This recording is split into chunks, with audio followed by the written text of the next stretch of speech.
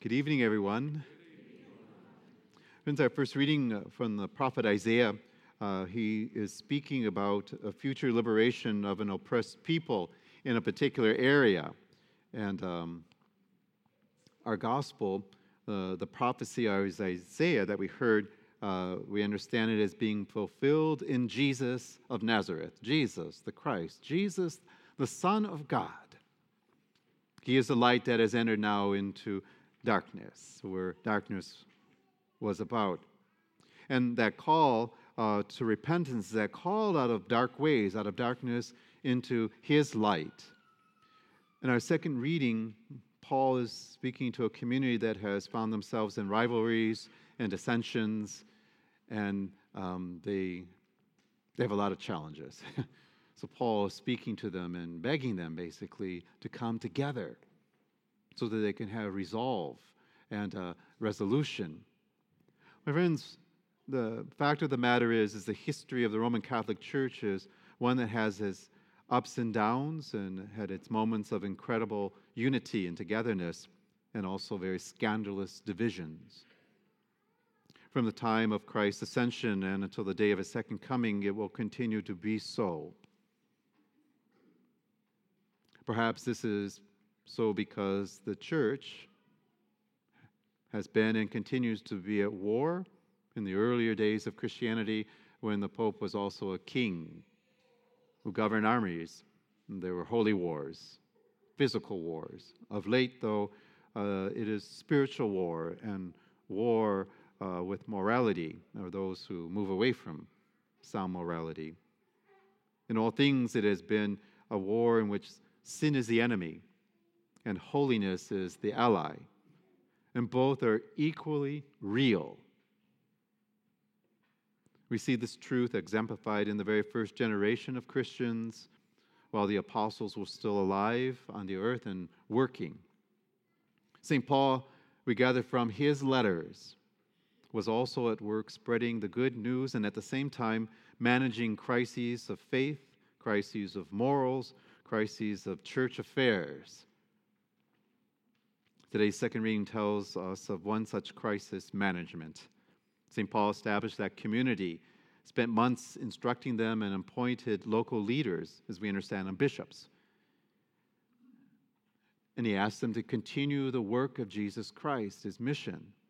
Paul receives news that the community is becoming divided.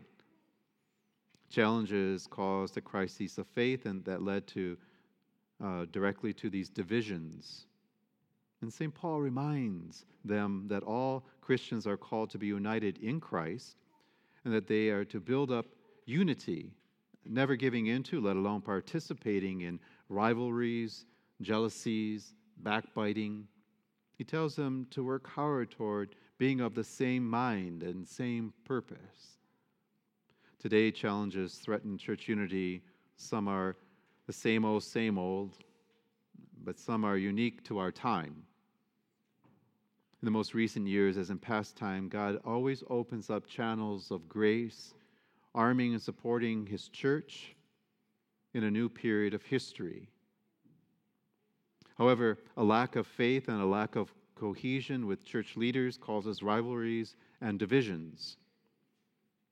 It is not particularly helpful, and it certainly does not help to build up Christ's church when this happens. And St. Paul urges putting to rest unchristian rivalries, to silence destructive criticism. There is good criticism, but destructive criticism, that is of Satan, not of the Lord. And giving equal reverence to whatever the church recognizes as the work of the Holy Spirit. While we have the Lord's grace, we have the sacraments in the Roman Catholic Church which are conduits of grace. We have prayer. Prayer is first. Prayer is in the middle. Prayer is at the end. This is a weapon of goodness. While we have these things, we also must want to be agents, disciples of the Lord, of peace and of unity and of charity and of forgiveness.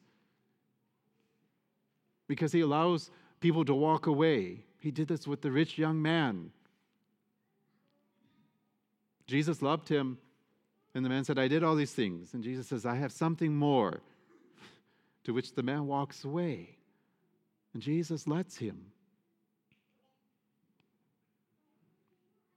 So we have to want to be disciples truly, not just in name, but living, breathing disciples of Jesus Christ. That means we must walk in His light, not in some other light, but in His.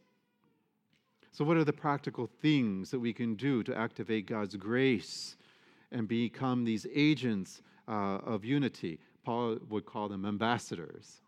I like that. That's a good name too. Two key things are exercising self-discipline in what we say. Words can be used for good or for wickedness. You know this, you live. I don't have all that social media stuff because it has a lot of nonsense. But the wicked things that people say, the hurtful things that people say, the power of those words to destroy. Words can be used for good. Jesus is the living word. Perfect goodness. We can use words like a knife cutting and hurting, or we can use words like keys. Opening hearts and minds, encouraging others, and building unity, building sound communities. Second, we can exercise self-control over our own selves. I know people have meltdowns. People, oh, Father, I had a meltdown. I'm like, go and ask forgiveness then of the person who you slapped around. Then come back. And Father will give you absolution. How many times has regrettable words, emails, tweets? See, I learned, children. Last time I said twits because it was Twitter, right? I said twits, and children were like, Father, it's not twits, it's called Twitter. We tweet. And I'm like, there we go. So I learned. I listen to the little ones. They tell me and instruct me. But regrettable words, emails, tweets, letters, and decisions that have been made in anger, and when passion has not been controlled, perhaps when such emotions take us by storm, even if they seem righteous in the moment. You know, my mantra's been, stop, pray, breathe. Not just breathe, breathe in the Spirit. Exhale, pray, reflect, delay if necessary, and then move into action. We cannot always control what happens to us and to our communities and even to our church, but we can control how we respond to these. That you can control. And with God's grace, it will be a holy control. My friends, I was drawn to the scriptures in John when Jesus had a very difficult conversation with the people, with Peter, but in this situation it was the Eucharist, but it was very difficult for them to hear. And people began to leave, and Jesus says to Peter, do you want to go also? And Peter says, Lord, where am I going to go? You have the words of eternal life. Where are we going to go? Jesus has the words of eternal life. Amen?